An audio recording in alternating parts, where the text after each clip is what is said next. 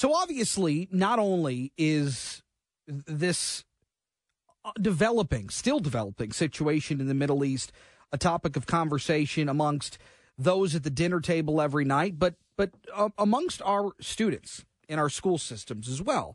And it is an incredibly difficult subject to talk about because there is so much history, there's so much information.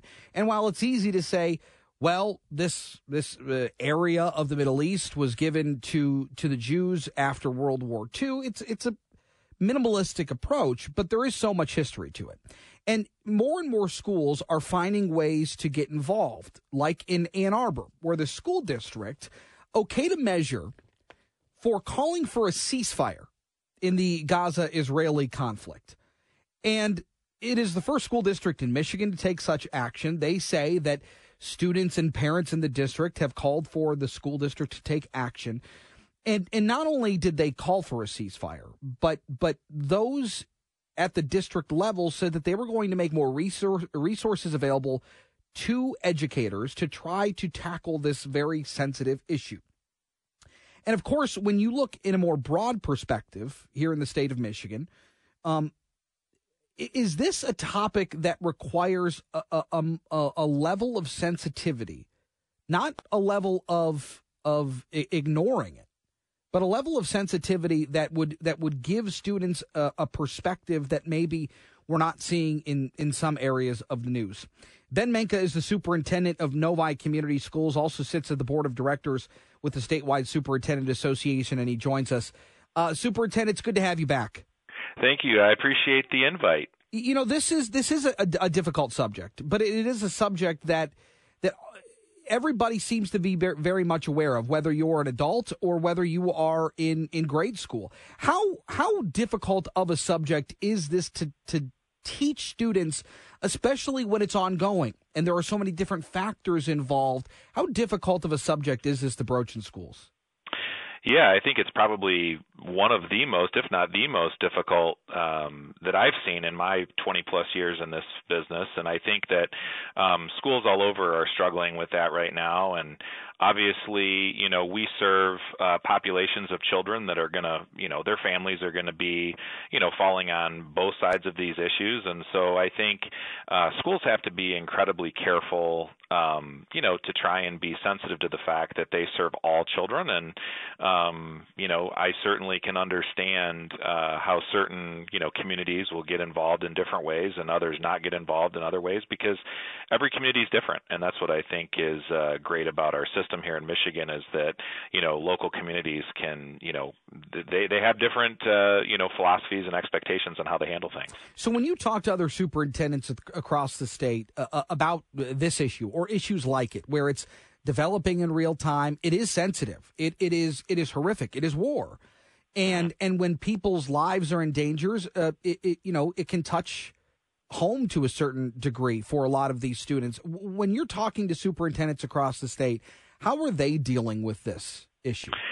Yeah, certainly. And I think there's not a one-size-fits-all approach. I think a lot of the common, you know, way that a lot of people deal with it is to say, look, we're going to steer as far away from this as possible.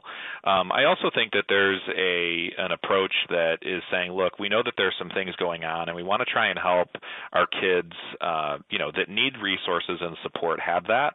But I also think that it's a partnership with the home, and, you know, everybody, you know, sends their children to us and hopes that we're going to give them you know, an unbiased and, you know, focus on their education and those things. Yet we also know that there's real issues going on, and it's not just this issue. There are many others.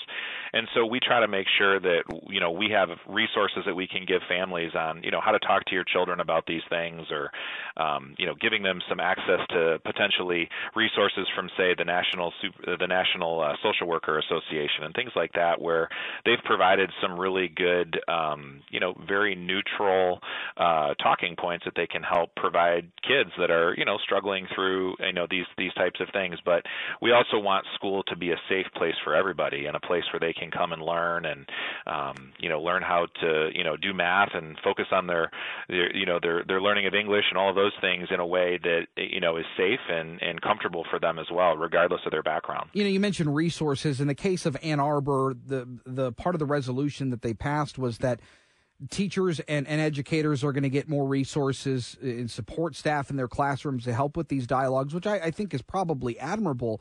But part of this, too, and we've seen this across a number of different topics, a number of different school situations all across the country where parents are becoming more involved and parents are trying to have their voices heard one way or the other. And I think you touched on it nicely where it's not a one-size-fits-all approach. But have you heard from parents about the way that an issue like this is being discussed in schools? Or have you found that the way that you've handled it in the district has been met with a bit of a pleasing way of how their students are learning about it? Sure, yeah, and I think to be clear, I would say that every school district is different, as I said before, and they all have different ways that they would handle it. And I'm certainly not one to cast any kind of criticism towards Sure. anyone that makes a particular resolution or not. Here in Novi, one of the things that we've chosen to do, when it comes to resolutions like this, it can there can be potentially people that see it a different way, and so our goal here is to keep any kind of resolutions like that focused around the scope of our responsibility as a school board and as a school district. Certainly, we have parents that appreciate, kind of the centrist approach. We have parents that wish that we would say more. We have parents that wish we would say less. And so you're always threading a needle to try and find out where we need to land to best support people. But at the end of the day, people need to know that we, want to love on and care for all of our kids on all sides of these issues, not just this one, but others, and make it so that they can come to school without, worrying about those types of things. And one of the things that I do think it's, as you mentioned, admirable to give teachers resources and support and those types of things. I think that's always a good thing to do. But one of the other things that we also think about is we support our staff and the work that they do. They are in the trenches every day.